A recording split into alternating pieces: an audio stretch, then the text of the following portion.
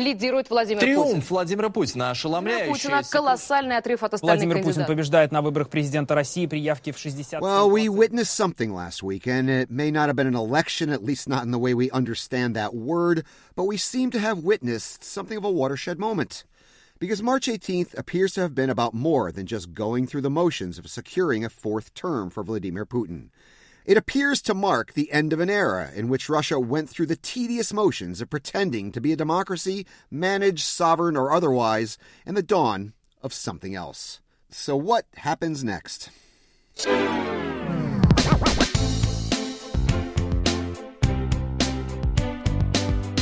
Hello from our broadcast headquarters in Prague, and welcome to the Power Vertical Podcast. My name is Brian Whitmore, author of the Power Vertical blog here at RFRL. Joining me on the Skype line from Moscow is co-host Mark Galeotti, a senior research fellow at the Institute of International Relations in Prague, and author of the forthcoming book, Vori, Russia's Super Mafia. Welcome, Mark. Hey there, Brian. Hey, nice trailers. I see you're having a good time in Moscow, shooting videos of yourself in front of mafia places and talking about mafia things. We're all looking forward to that book coming out. Now, on election night, we had Vladimir Putin joking about remaining president until he's 100, dismissing that possibility but leaving the door open, of course. We had RT editor-in-chief Margarita Simonyan referring to Putin as the vozhd, a Russian word for leader most associated with Joseph Stalin. Earlier, he was simply our president and it was possible to replace him. Now he is our leader, she tweeted. And we had Vladimir Zhirinovsky, who is often used to launch Kremlin trial balloons, saying that this year's presidential election would be Russia's last. We spent 17 billion rubles on this election, Zhirinovsky said. Why bother? Instead, he said the Constitution would be amended to establish an appointed state council that would rule the country, and it doesn't require a lot of imagination to predict who would be the leader of that council. That proposal, the so-called Chinese variant, has been floated for a while in the Russian media, on social networks, and on certain well-informed Telegram channels. I wrote about it on the blog not long ago. Mark, we've been talking for months about whether Putin is about to become a lame duck. Is he instead about to become president for life? I don't think so. And quite frankly, I think he himself would be horrified by the thought. We're not talking, I think, about a Chinese model, in other words, where one person just sort of stays in executive power for a long time. We may well see this idea of a state council with some suitable sort of figurehead, but it would be very definitely a different kind of position. Putin does not, in my opinion, want to run the country in the same detailed manual control kind of way. He wants to have a constitutional position that will give him, above all, security. Again, this is a problem. You hollow out the institutions of a country, and then you find that you can't then rely on the law to protect yourself. And continued sort of prestige, the opportunity to interfere in politics when he wants to, but not the obligation to actually have to handle all the day-to-day management of the country. So, I mean, in some ways, I think this is much more likely. This is part of Operation Successor. At the same time he'll be looking for someone to replace him, he'll be looking to create those kind of constitutional changes to give him that position. Mm-hmm. So I think it's something different. It's not actually that he's looking to stay in his current position forevermore. Now it's funny, you poured water on the lame duck idea when I floated it. And now you're pouring water on the president for life idea. So Putin's going to be someplace in between, you're saying, yeah? Exactly. I'm just naturally contrarian and just feel obliged to disagree with you on almost any point. Not true. No, I mean, I think what it is, it's actually that, I mean, lame duck also sort of carries with it that implication that succession means a complete change. Now, I mean, if it's the idea of, well, a new successor will come in and Putin will be completely out in the wilderness, then obviously at that point there is the risk of lame duckery.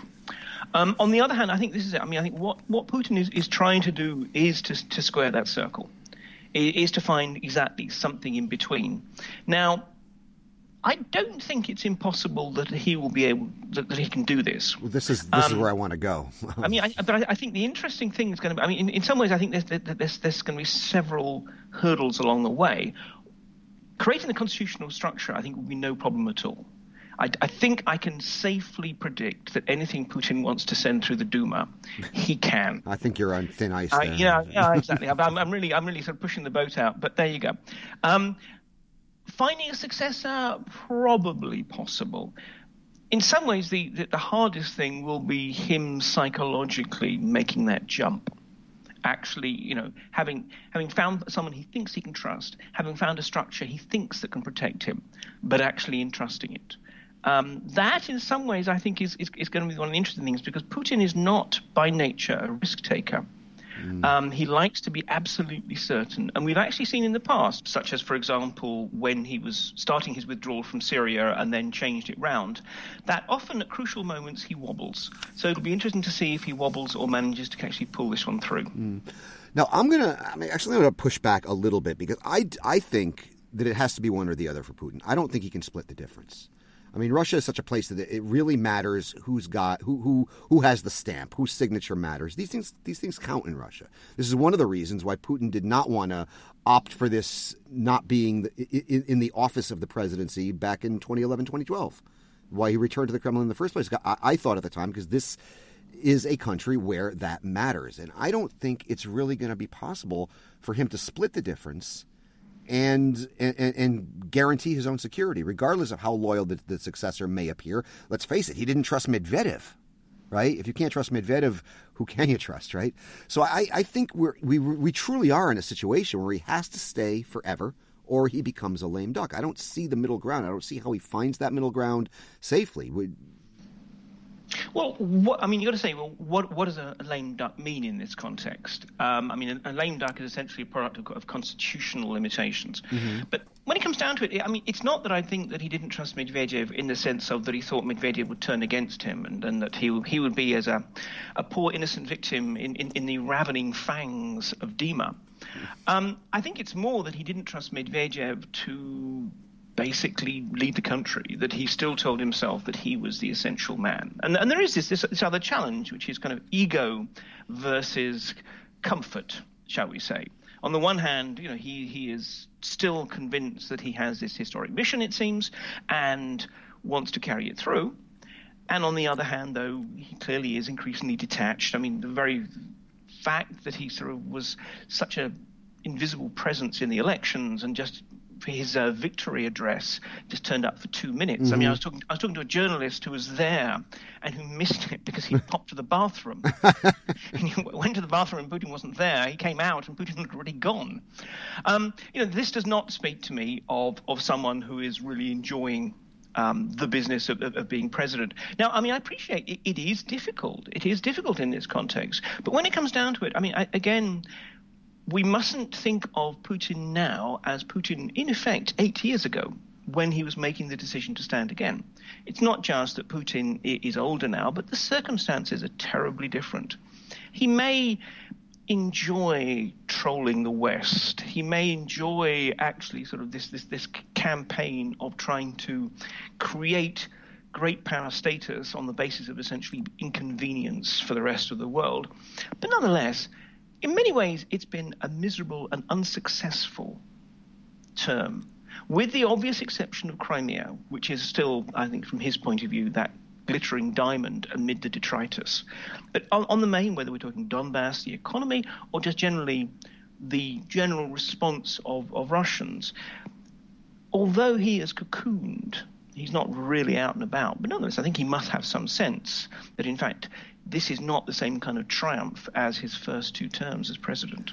One of the things that did really strike me about the narrative of this event called that the Russians called an election is that before March 18th, the vibe was all lame duck, for leaving aside what whether we think that's the appropriate term or not. That was the vibe before March 18th. After March 18th, the vibe was president for life. From Simonion's tweets to things that are appearing in the Russian press, there was a decisive change. Now, okay, he did, quote unquote, win a higher percentage than we expected him to. The turnout was higher than we expected it to be. They managed to do this, although there was falsification. Apparently, it was lower than it has been historically. Did this election make it easier for Putin to remain if he so chose? Because I got the impression that seems to be what the vibe was afterwards. 3 points there. First of all, let's talk a little bit about the falsification point. We have had the suggestion, although there's falsification, it was less. I was hearing an interesting suggestion by someone here in Moscow who, could have been in a good position to know this, is a lot of the assessments of falsification is based on people who run these algorithmic studies looking for unexplained spikes, things that actually step out of the norm. The suggestion is because these algorithms are on the whole publicly known, that this time round the presidential technologists precisely actually in effect ran the algorithms backwards to reverse engineer how they could rig in such a way that it didn't necessarily flag up. That's interesting. Which would make sense. I mean, one thing we really have to remember is that there are a lot of smart people working in the engine room behind this particular ship of state. So actually, I mean, although there's been a suggestion that 8 million votes may well have been padded, manufactured or transferred. And certainly it was funny how in the relatively last hours of the count, we had a particular spike in turnout, a particular spike for Putin, and a particular spike down for Grudinin. In Western Russia, where you'd expect it to be the worst, Precisely, which again is also a little bit of a warning sign. And this is after, obviously, they put a lot of resources into getting out the vote. So that's point number one, is actually, let's not assume that those people who are in the know necessarily regard this as a massive triumph, except as a triumph in terms of just simply manufacture. Secondly, in terms of the narrative, look, you're going to have people like Zhirinovsky and Simonyan sort of saying these kinds of... But they say those things for a reason. They don't just say them. Well, exactly. But I think they say them for a reason because exactly they are trying to reverse what is otherwise a trend. Because actually one still sees a lot in the press about issues of succession. It's not gone away. Yeah, you now have this counter-narrative from people who are in effect amongst the state's trolls-in-chief, whose job is precisely to say eye-catching things, mixing my metaphors. And often to float things. I think less so. I think it's a long time since Zhirinovsky was using that role. I mean, Zhirinovsky is, increasingly just an anachronism.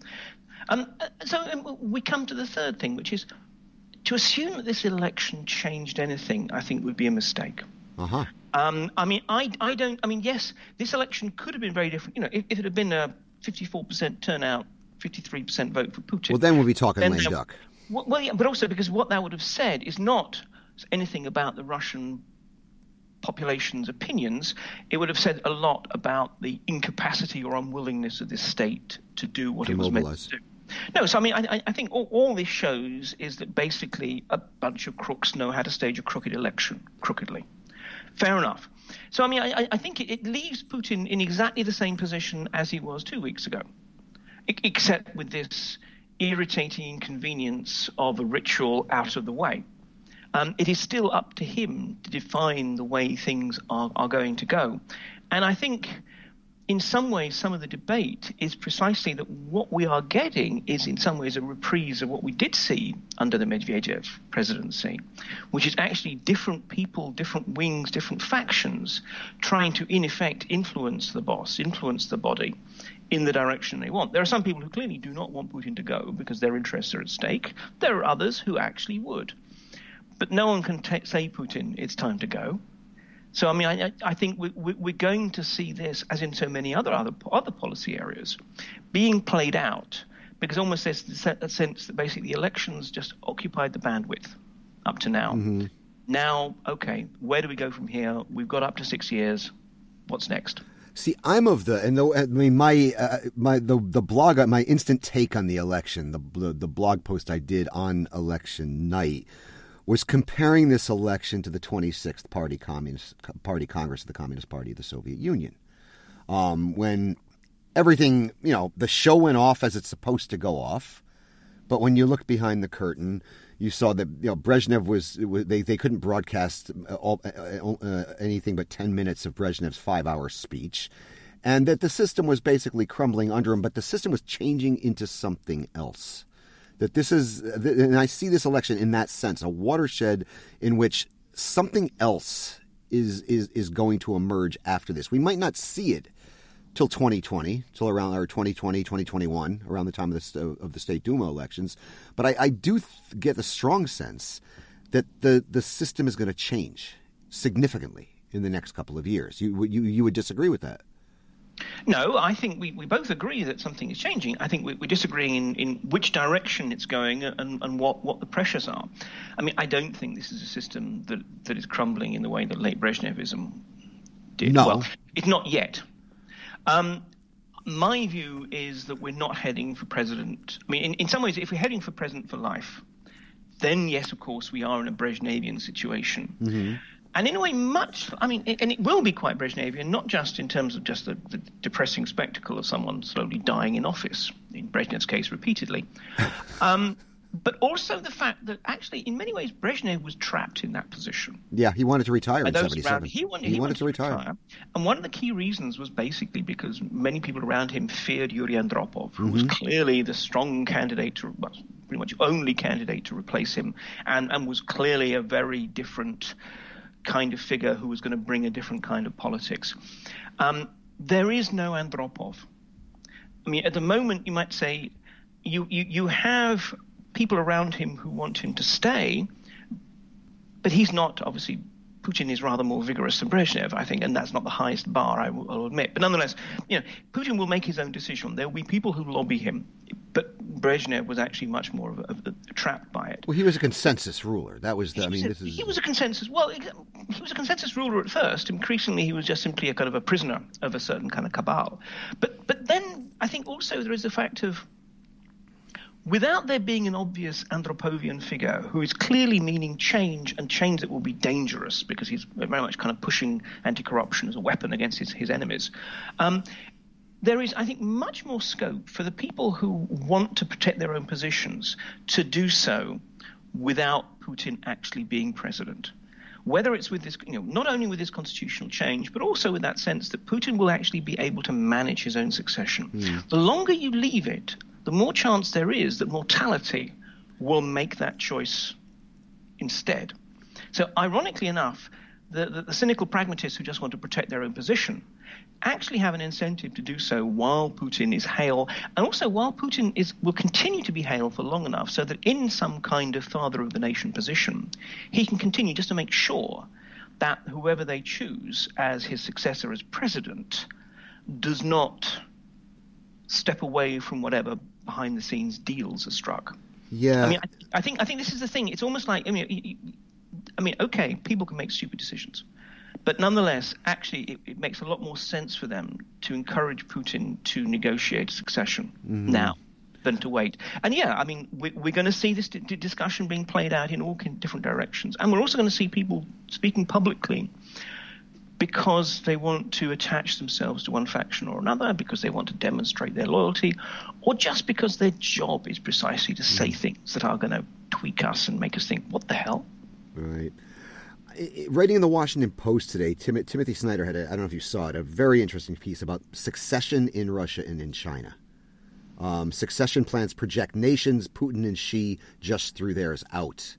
He was making the argument that Putin's not effectively done what Xi officially did, abolished term limits altogether. But Professor Snyder's arguing that he effectively seems to be doing this. One line in the piece really jumped out at me. No one in Russia can make changes for the better so long as Putin lives. No one in Russia knows what will happen when he dies, and no one in Russia can say either of these things. How your reaction to that? I thought that just jumped out at me in a big way. It's a nice line, but I still don't see how Putin is meant to have suddenly thrown out succession plans. I mean, look, the thing about the electoral result is that having a long time back fairly unrealistically made the suggestion that basically 70-70 was the kind of target to which they would aspire, they essentially became locked into that. And they got 77-67. Well, this is it. I mean, they basically hit that. But the point is they had to do that, because if they had been getting 65-65, we would have been talking on this podcast about why they failed. Mm-hmm. And that's the last thing they want to happen. That's exactly. The greatest fear. So obviously, sort of having incautiously floated that notion, they had to do everything they could to basically achieve it. But That, as I said, I don't see what that means. I don't see how we can say that means anything. I don't see how that has changed anything. I mean, this is my point. It's that actually the choices are yet to be made, in my opinion. Nothing has been decided yet. I don't think anything has been decided yet, but I think the trajectory seems to be moving in that direction. On what basis? Data points, narrative. I mean, I mentioned Zhirinovsky and Simonion's comments, but I don't think they're that insignificant, to be honest. I don't think they're that insignificant. I don't think like surrogates and messengers of the regime say things like that just by accident. I don't. Oh, it's not an accident, but we shouldn't necessarily assume that it means what it means. I mean, look, Zhirinovsky says all kinds of rubbish all the time. I remember this. Zhirinovsky is the guy who was talking about the point when Russian soldiers will be washing their boots. But you know what I also remember Zhirinovsky saying? I remember at an election night at the Central Electoral Commission in Moscow in March 2000 when Putin was first elected. I've told this story before. I apologize if anybody's heard it before. Zhirinovsky walked out to the journalists there and said, "It's 30 minutes to the end of democracy and you're all on the list." And everybody laughed because it's just Zhirinovsky being a clown, right? That turned out to be pretty prophetic in a lot of ways, right? So I mean, I do think that he is used to kind of. He's not just a court jester. He's something of a messenger that floats things that do sometimes happen. No, the radioactive waste being blown over the Baltics and Russia's washing their feet in the Indian Ocean. No, that didn't happen. But some other things he says happen. Simonion's series of tweets, who is a much more cautious player than Zhirinovsky, just reinforced that message to me again. And now this could shift again. I mean, remember a few weeks ago I was talking about Putin the lame duck, but I do think that this whether he wants it to be or not, whatever he's decided or not decided, I don't think there's a middle ground here. I don't see how he threads this needle and leaves without leaving. Right? I think he's got to keep his hands on the levers of power, or he's not going to have the security I think he desires. What scenario could you see where he manages to thread this needle? Well, I would say that what it is exactly, we see the creation of something like a state council. That's looking increasingly likely. With a sort of internally elected, selected, and so forth figure for Putin as its chair. Do you see constitutional power being shifted to that? Well, a certain amount. I mean, all sort of these people would obviously be outside the law, have complete sort of immunity for life, pretty much, because he needs to make sure that he has that. Beyond that, I think what one would probably see is some sense in which actually security relationships are developed, in the sense of that the head of the newly formed Ministry of State Security reports to the head of the State Council. Reports to the head of the State Council. You're describing a president for life scenario for me under a different name. Well, no, because the point is that implies that then the rest of it is also the case. I mean, again, I think a key understanding of this is that not that basically the head of the State Council runs everything. It's that basically has a certain right to, for example, suspend the powers of the presidency under emergency circumstances, subject to some other sort of guarantees or whatever. I mean, the point is that Putin does not want, in my opinion, to be president for life. But he wants to have ultimate power. Well, again, I think he wants to have discretionary power, ultimate discretionary power, shall we say, which is precisely that, just to do the things that interest him and not to have to touch them. You're describing something almost akin to the supreme leader in Iran. In a different context, of course, but something similar to that. I mean, which is interesting, and in the long term, that means we also find interesting conflicts emerging between the supreme leader and the elected government. And we know who's won every one of those conflicts in Iran. But, sure. I mean, so I think that is precisely the model. Now, I mean, that said, I think we agree more than we disagree, because this is my when I say president for life, I don't mean that he's going to remain in the post of president of the Russian Federation under that title for life, but it means something like that you just described. Either the Russian Ayatollah that came out in the Minchenko report, that line I keep quoting from the Minchenko report, or this state council, which as I noted, Zhirinovsky wasn't the first to float this. This has been floating for a while. It was popping out on Telegram channels that where things were leaking on late last year. So it's nothing new, this state council idea. But all these things are just different variants of the same thing. It's basically a way to turn Putin into, if not the Russian Ayatollah, at least the Russian Deng Xiaoping. Except, of course, that the Ayatollah is there to maintain also a degree of, shall I say, ideological, religious. Yeah, but he has ultimate political authority at the end of the day, discretionary. Yeah, I mean, but again, I think the thing is that I would imagine that in fact Putin would likely be increasing hands off when he's in that position. I mean, we'll have to wait and see. And yeah, exactly. I mean, I think we both acknowledge that there is clearly some kind of change happening. That actually the least likely is probably just simply a abolition of term limits and a continuation of the current system in perpetuity. That's no great. No, it's going to be something elegant. It's going to be something elegant and clever. Well, it's going to be something elegant, but also it's worth mentioning that in many ways the most dangerous time for any authoritarian regime is when it tries to reform. Mm-hmm. Now, reform can take all kinds of different shapes. And again, let's just kind of flip back to Andropov, who assembled, in a way, this reform coalition which eventually propelled Gorbachev into power. Andropov was not thinking of the kind of Gorbachevian reforms. Of course not. And interestingly, the coalition he assembled was just basically people who accepted that things could not go on the way they were. Mm-hmm. And it ranged from relatively liberal figures like Gorbachev and Shevardnadze and Yakovlev, all the way through to people who are reformists, quote unquote, in the sense of hardline, we need to purge and purify. Mm-hmm. Right. So it was a very, very sort of mixing. And yet we know how well that worked out. Now, it'll be interesting to see how well Putin and the people around Putin are able to manage this transition. It's easy enough in some ways to actually try and think abroad. Oh, well, this is our wish list. This is what we would like. But to actually see how it will play out, because if you look, for example, take the Iranian example, actually it is clearly a source of quite strong institutional weakness. These divisions that we have between the supreme leader and the government. And if it wasn't for the not just the political position, but the very strong kind of cultural power of being a religious leader, mm-hmm. Actually the supreme leader wouldn't have the same things. Now Putin, I mean, in so many ways, I almost want to say, kind of, let him look, just bite the bullet and become the Tsar. It would just make things so much easier for everyone. But I don't think he's quite there yet. But I mean, I think in that context, this will be a fascinating and, let's be honest, systemically dangerous. Yeah, time. No, we are entering what I do consider to be one of the more fascinating periods of Putin's utterly fascinating reign. There's another. I mean, you touched on this just now, and it's one of the points I wanted to hit on.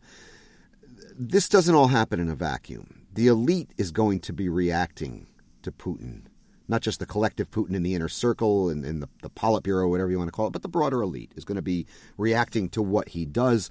And there's a lot of ways this could go haywire.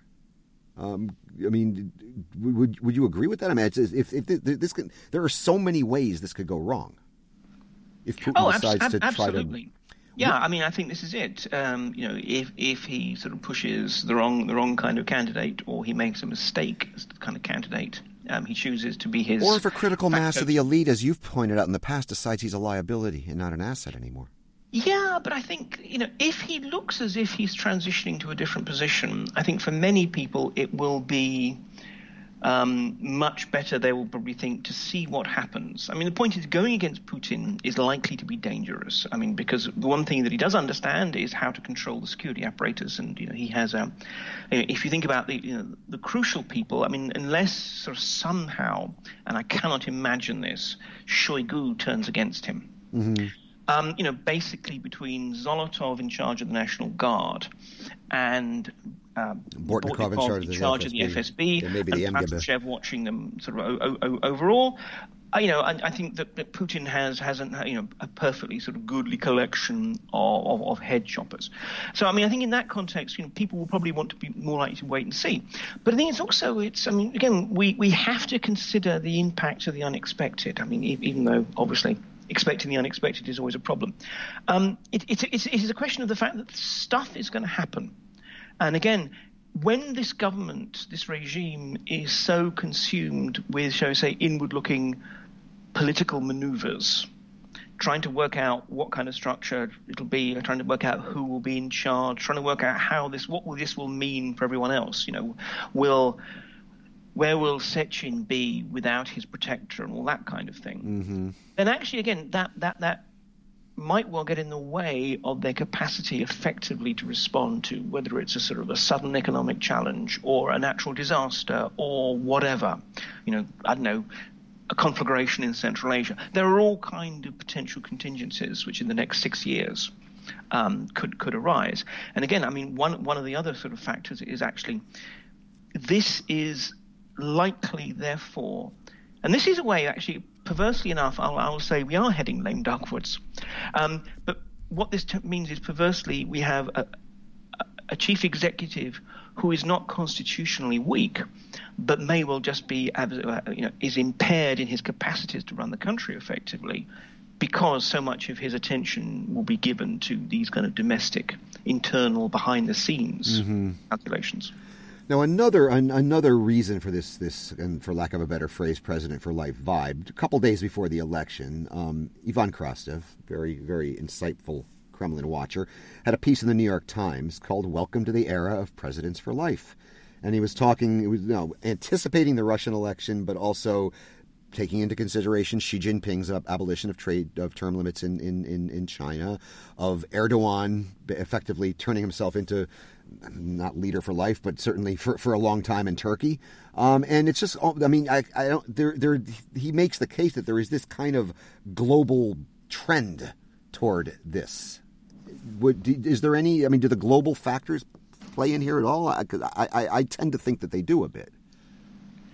Yeah, and it's in some ways a useful, if sobering, reminder that history has not ended, and the global victory of democracy and Western values is by no means a given.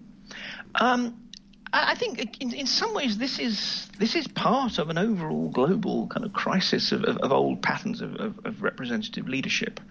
It's a different manifestation of the same kind of forces that gave us Trump and Brexit and the rise of a whole variety of other populist leaders in Europe, that people are looking for simplicity within their politics, simple answers, simple solutions, but also the simplicity of having just that one guy, rather than having to kind of consider each time, should I vote and who for and everything else. That sense that we've got one effective guy who runs the country, and that's where we are. We know where we are. We don't have to get ourselves too concerned with the complexities of modern politics. So I think there is something there. But I think what's also interesting is that this represents an alternative form of legitimation, which is legitimation not by representation. I'm the boss because you've all voted for me, or enough of you voted for me, but representation by technocratic effectiveness. Because this has been Xi and the whole way that the Chinese spin and essentially soft power their system out into the outside world is we actually have this incredibly effective system that means that the best rise, having been checked and required to do all kinds of things. Now, okay, let's be honest, that may not be entirely accurate, but nonetheless, this is how they project it. Whereas democracy, you end up with these, grinning, gurning amateurs who, just because they can kiss babies and give a nice stump speech or know how to hire Cambridge Analytica, get elected, and basically you end up with a system run by amateurs, and there is a certain understandable legitimacy that attaches to that, and likewise, if you look at someone like Erdogan, he sells himself on the basis of this is what I can do, this is what I deliver. Now, that's all very well, but of course, it actually does require you to deliver. And in comparison with, say, Turkey or China, actually, it's going to be a lot harder, and frankly, it's not going to get much easier for Putin to sell himself in terms of delivering. And again, this is why, and I know we're going to be looking at foreign affairs in the second part, but this is why, actually, in contrast, whereas other one-man rulers having, in the main, been concentrating on their domestic agendas, with a little dig at the outside world and why it doesn't understand us. Putin, in many ways, these days, is actually focusing on his external agenda because he's not got much else to offer. Yeah, no, Republic Rue, I don't know if you saw it, had a good piece today looking ahead at the economics of Putin's fourth term, and they ain't pretty. Also, you made the point about the Chinese model. Timothy Snyder makes this piece in his op-ed in the Washington Post today. It's been made before as well. I would put that in the past tense. China had, I think, the only authoritarian model that can challenge liberal democracy in terms of effectiveness, because it basically was based on institutions, and at the center of that was term limits. At the center of that was Chinese leaders were in for 10 years and they're out. This allowed for elite rotations. It prevented it didn't prevent the formation of clans, but it prevented one clan from dominating and stagnating the country. They just threw that out the window. And if this carries through the way I think it's going to carry through, she's just going to be another strongman. And I think the attractiveness of the Chinese model is going to erode with that. I think they did have a model, but I don't think they have one anymore. If this turns out to be the case, go ahead. I knew you'd want to respond to that before we go to foreign affairs. Actually, on that, I would agree. But again, I think it's something that's not going to happen immediately. It's not as if people are immediately going to say, "God, this is a ridiculous model now," because again, the way they present it is almost like, "Look, she is just so damn amazing that why on earth, it will be foolish, just downright foolish for us not to keep him as long as possible." Well, we'll have to wait and see how much mileage that particular idea has, because in some ways that actually is the Putin.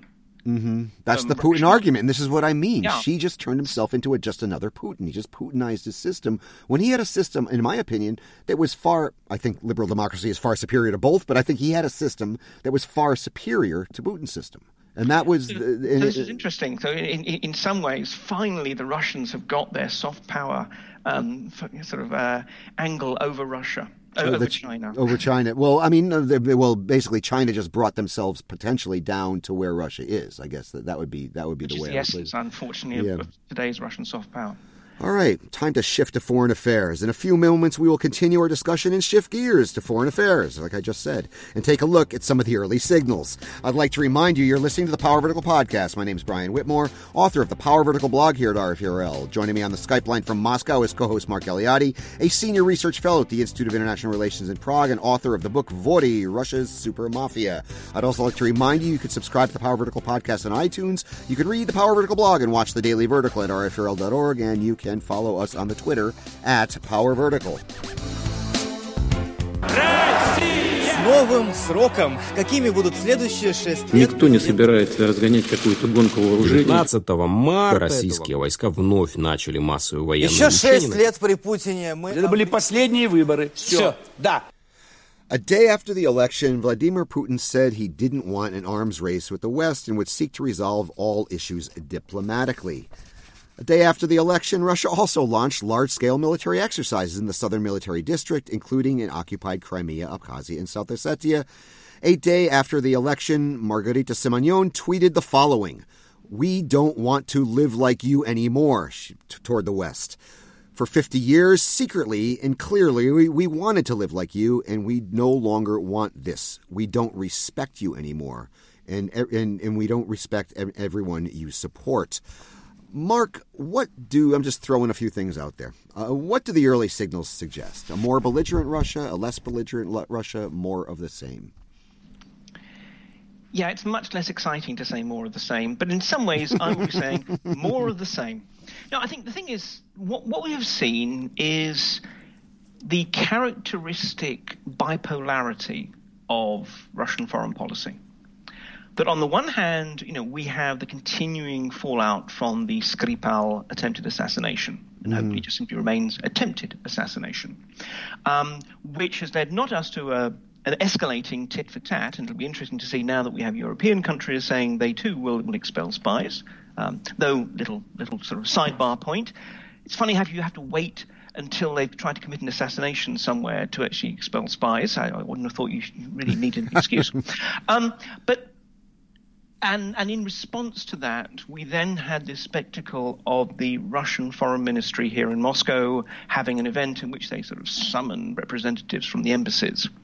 And I know that from talking to some of the diplomats who went, there was a certain expectation that this might be an attempt to pour a bit of oil on troubled waters. Mm-hmm. Well, if that was the case, they then proceeded to drop a match into said oil because it was basically a sort of 2-hour fest of bile and spleen in which they didn't even attempt to seize any moral high ground. So on the one hand, you have the snarling face, and on the other hand, you do have attempts to try and calm things down in some ways. That talk about not wanting an arms race or a Cold War, suggestions that they can help broker a deal with North Korea, offering Vladivostok as a venue, that kind of thing. And I think in order to explain it, in some ways, Simonyan, she channels the zeitgeist of certain government circles, I think, very effectively. And I was thinking of, do you remember, a couple of years back, I think it was, there was this video that came out, Ya Ruski Okkupant, I'm a Russian occupier, which was very, very slickly produced. And more or less said, you want to call me an occupier? Well, yeah, we are a nation of occupiers. We occupy the Baltic states and Central Asia and so forth, and Ukraine. And essentially, we civilized them, we built them up, and they turned against us, or whatever. And, what for me was absolutely fascinating was this attempt to basically appropriate the criticism from abroad. To actually say, you want to attack us as such? Well, instead of just simply saying no, we are going to take that and make it into a mark of pride. Mm-hmm. And I think this is the issue, that we actually have a kind of a continuing dispute within Russian foreign policy between a traditionalist model, which is divide and rule. Sometimes in some circumstances you are aggressive and pushy, but at other times you are a little bit more emollient to try and basically make sure that you don't alienate everyone all the time. And then the other one, again, which is very much sort of shaped, I think, by this notion that I've been playing with of dark power, of actually accepting that you're not going to make any friends, really. So instead, you want to be a formidable antagonist. So that way you intimidate others and you make them sort of want to deal with you just to get you off their backs. I think increasingly, I think that we are seeing that come to dominate. Now, because the kind of the inertia within the system, diplomats will be diplomatic at least some of the time. And so there are still attempts to try and make overtures. There is a wariness about the United States, a continued incapacity to predict what Trump could do in response to various things. But more generally, I think what we're seeing is a slight shift, nothing dramatic, not so much towards belligerence in the sense of actually picking real fights, but belligerence in terms of like one of these small vicious rodents that shows its fangs and puffs itself out to look as impressive and fearsome as possible. Well, I think that is in some ways what we can expect from Putin's Russia in the immediate future. A lot of baring of fangs, a lot of puffing itself up, even if in fact it is a vicious rodent. Yeah, no, I'm sure you saw Vladimir Frolov's piece in Republic.ru this week looking ahead to Putin's foreign policy, and he makes a convincing argument that basically Putin, in one sense, Putin's foreign policy did make Russia kind of feel like a great power again. It made the West take notice of it. But yet, if you look at the particulars, with the exception of Crimea, of course, Donbass, even Syria, they're not really achieving the substance of being a great power, if you will.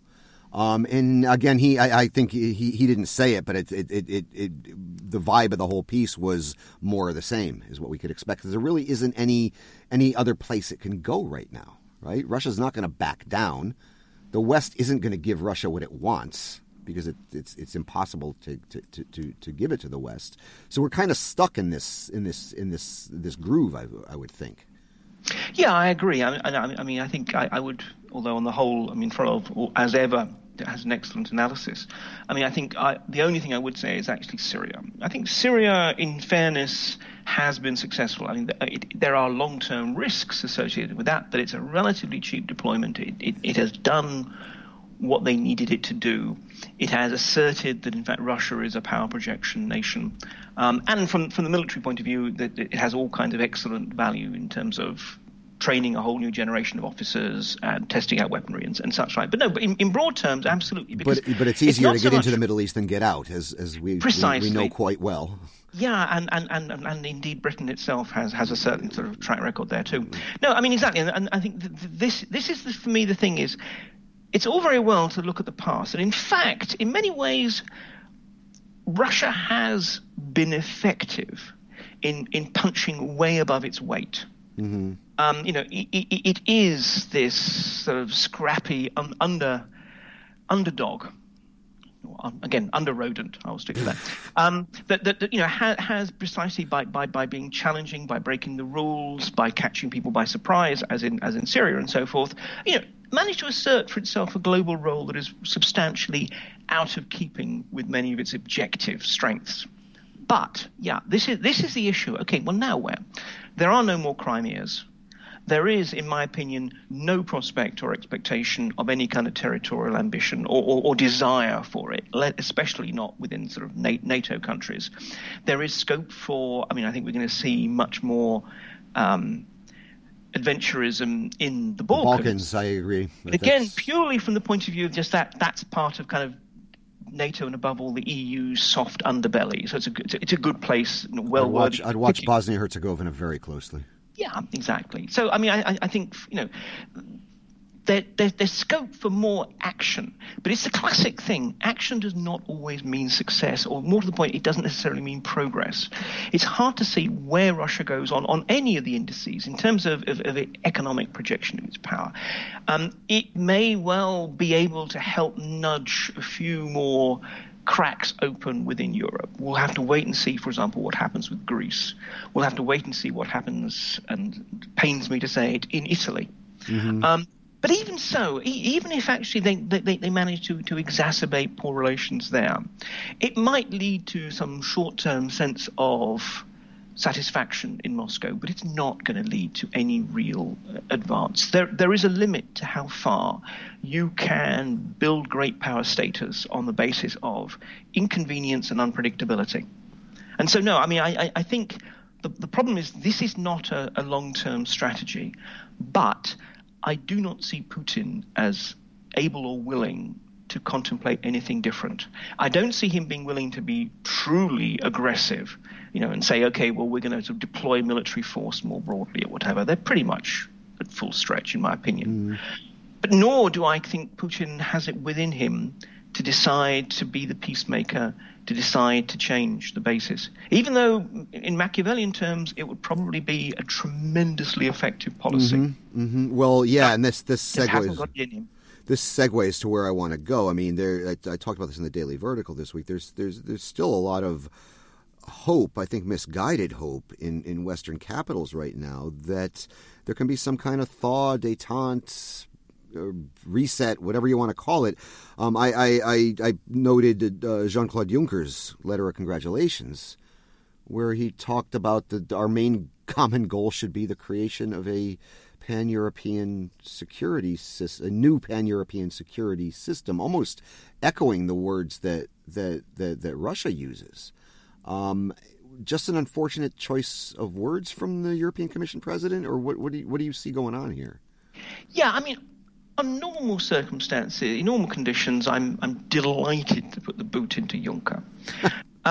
On this point, I think in some ways we have to accept that there is a certain etiquette in international relations that, however much with gritted teeth, you basically congratulate people on voting, on being elected. And I think the intent was, and it was being over subtle, was by saying, a common goal ought to be, is trying to hint that, in fact, because obviously what is the main threat at the moment to pan-European security? It is Russian adventurism and interference. Yes, but it's been Russia that's been calling for precisely that, right?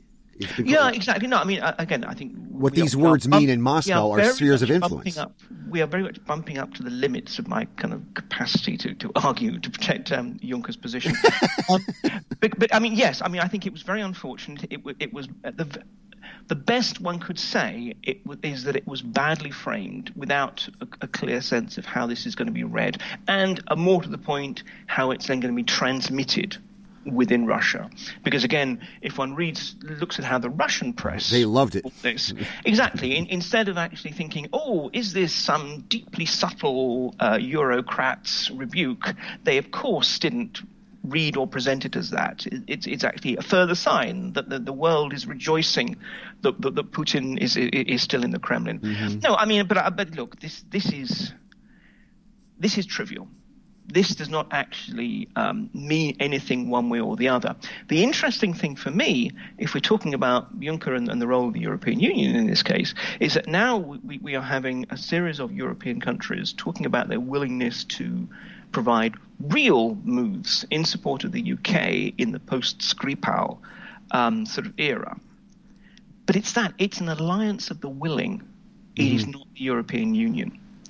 And I think one of the things that this shows is that almost, I'm not saying, the European Union is useless or dead or anything like that, but nonetheless, I think from the Russians' point of view, having tried to undermine the European Union, which they undoubtedly have, and frankly having time and time again demonstrated massive contempt for the European Union, which they don't really believe exists. Right. Well, one of the byproducts of that actually, I think, has been to allow European Union countries, individual European countries, to feel more comfortable with actually doing things unilaterally. Mm-hmm. Rather than thinking they have to work through Brussels. Which again, I mean, in this respect, I mean, maybe I'm reading too much into it, but in this respect, I do think it presents a nice little microcosm of how the Russians themselves are going to have to get used to dealing with these unfortunate unintended consequences. Mm-hmm. What they probably think at the time is a cunning plan, and may even at the time seem to work out. But in practice, by making Russia more and more of, alas, a pariah state, mm-hmm. actually creates more and more problems for Putin in the long term.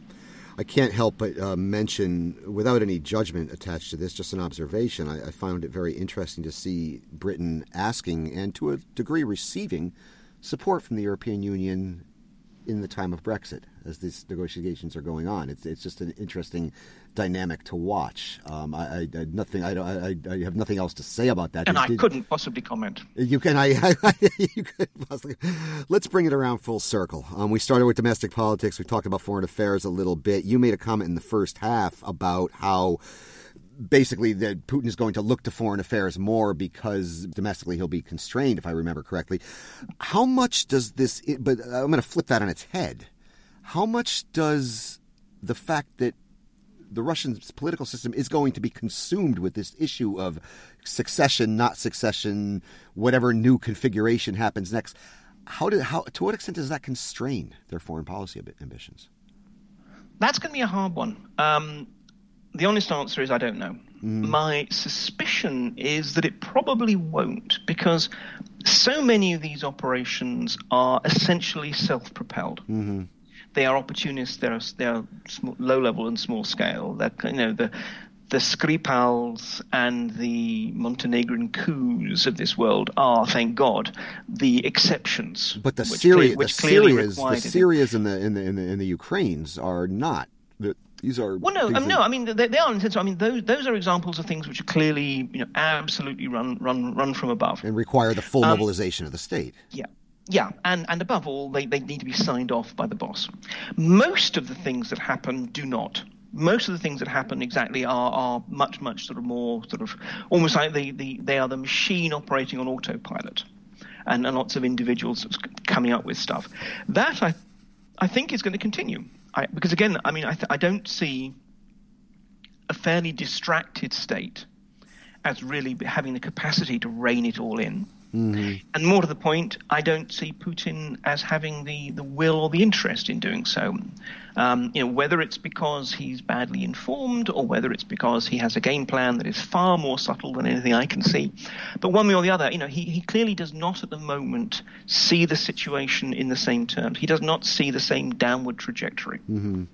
Or the long-term risks, shall we say, of this particular strategy. So I think this will basically continue, but I do think two things. One is it will be a bit more parsimonious, that they will be looking to focus their resources. I think that one thing they have realized, and this doesn't relate to the election or anything like that, but I think it's just generally learning lessons of their first few years of this campaign, is actually that they have to be a little bit more focused on areas where they really have room for maneuver and chance to actually make a difference.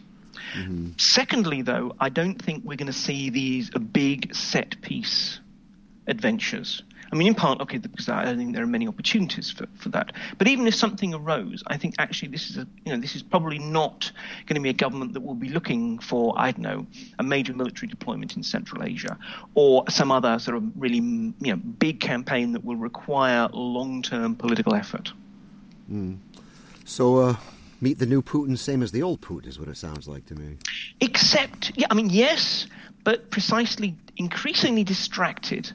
And what that will mean is, in some ways, that therefore the machine will be running on autopilot. And let's be honest, if you are an official in Putin's Russia, the main skill that you are meant to have is the capacity to read Putin's mind. You don't wait for instructions. You try and predict what those instructions would be if Putin were talking to you. And the problem is that a lot of people aren't very good at that, and a lot of people are guessing. So it tends to mean this kind of great Fissiparous approach that, in fact, you have so many different things in so many different directions. So I think actually it'll be similar, but my suspicion is that it'll be slightly more vicious, but slightly more smaller scale. Mm-hmm. Fewer sharks, more piranhas. Well, on that note, we'll wrap it up. That's all we have time for today. I'd like to remind you have been listening to the Power Vertical Podcast. My name is Brian Whitmore, author of the Power Vertical blog here at RFERL. Joining me on the Skype line from Moscow has been co-host Mark Galeotti, a senior research fellow at the Institute of International Relations in Prague, and author of the book Vori, Russia's Super Mafia. Thanks for an enlightening discussion, Mark.